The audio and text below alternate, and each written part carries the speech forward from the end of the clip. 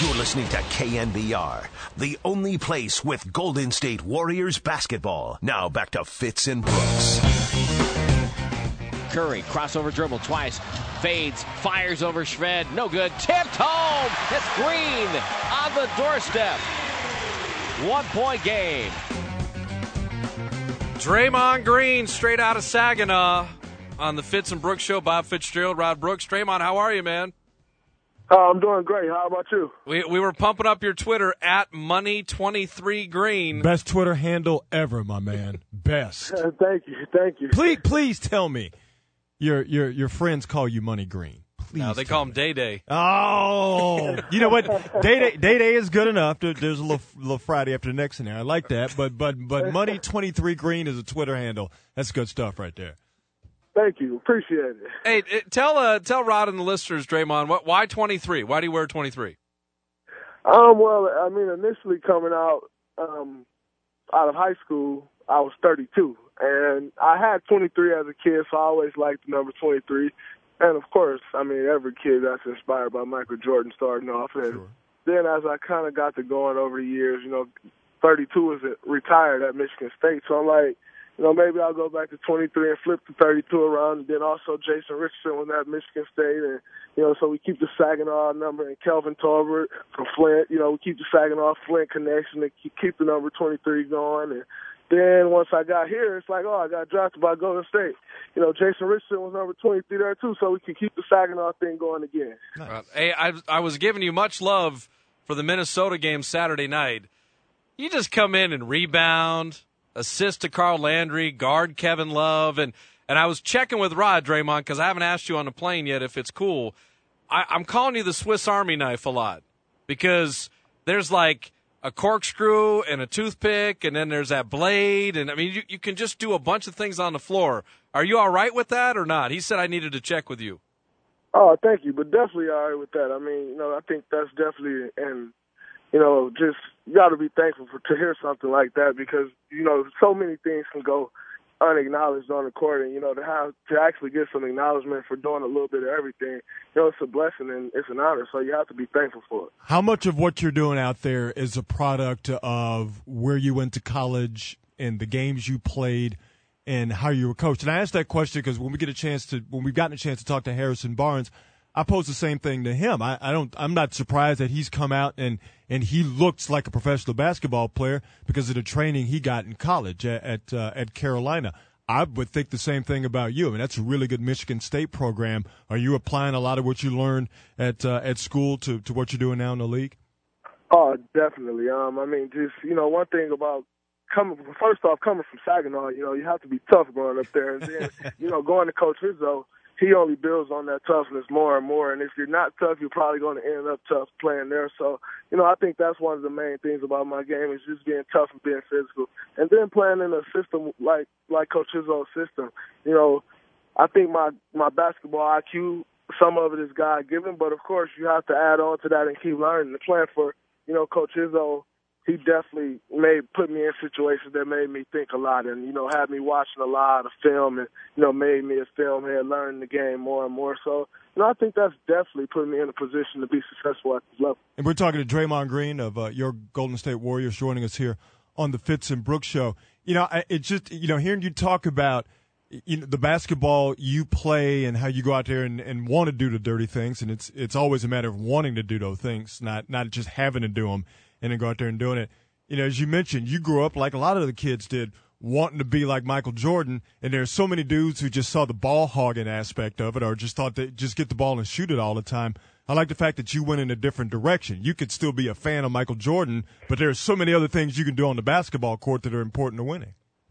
Oh, definitely. I mean, one thing about Michael Jordan, he was a winner, but, I think a lot of people get caught up into how many points you score or how many assists you had or even how many rebounds you had. But I think some of the most important things in winning the basketball games are the things that don't show up in the stat sheet. So, just doing those little things that it takes to win a basketball game. I think if you ever look at a winning team, there's always some guy on that team that's going to go out and do the little things. Yeah. And I think that's what it takes to win. Everybody's always going to have a scorer on their team. You're going to have a guy who can grab some rebounds. But if you don't have a guy who's going to do the little things, who's going to do them? And those are the things that have to be done in order to win. So, I definitely take pride in, being that guy who's going to go out there and do the little things, especially on this team where you have, 4 or 5 great scorers. You have guys who can defend. You got guys who can rebound. I take pride in being that guy who will go out and do the little things. Yeah, I'll embarrass you a little bit. We're talking to Draymond Green on KNBR is that, they had you at the 4 a little bit, and now with Jefferson hurt, you're sliding to 3. And the coaches say, look, Draymond Green knew everything there is to know at the 4 in terms of rotations and where he's supposed to be. Hadn't played hardly at the 3 at all. We tossed him in there in a real game, and he knew what he was supposed to do at the 3 all the time, too. And rookies just don't do that. It just doesn't get done. And yet the 3, the 4, guard this guy, guard that guy, set a screen, come right in, and, oh, wait, I'm open, but Carl Landry's hot. I'll feed him instead. Wait, I'll get to the offensive glass, get a couple buckets that way. I enjoy it, Draymond, because it's a winning basketball. And the Warriors now top 10 in opponents' field goal percentage, top 10 in defensive rebounding percentage. This is all because Barnes and Green and Ezeli and these guys have kicked in with Curry and Lee and Klay Thompson. It's a fun group, but it's a smart group, and I think that benefits you guys. Thank you, but I definitely think it benefits us, the rookie class that we brought in, being able to add on to the guys that we already had. And, just coming in, you have to know those things. Like, for instance, in our second group, Carl Landry and Jared Jack are the guys who score. If Carl Landry has gotten a couple buckets and I come in and I'm wide open, that may be a good shot. But if I can give it to Carl Landry, who's hit 2 buckets back to back, then that's a great shot, and you'll always give up a good shot for a great shot. So you just have to know your role, and coming in that second group, I know that who our scorers are in that group, and then also about the 3 and 4 thing, I know coming into this draft that there was a big question about what position he's going to play. Is he going to play the 3? Is he going to play the 4? And it's my job to know that both of those positions, because like Coach told me from beginning, you're a basketball player. You may play the 3, you may play the 4. I don't know what you're going to play. But it was my job to make sure that no matter what position I was thrown in at, I knew that position, because that's the first part of playing. You have to know what you're doing. You can't just be out there running around like a chicken with your head cut off.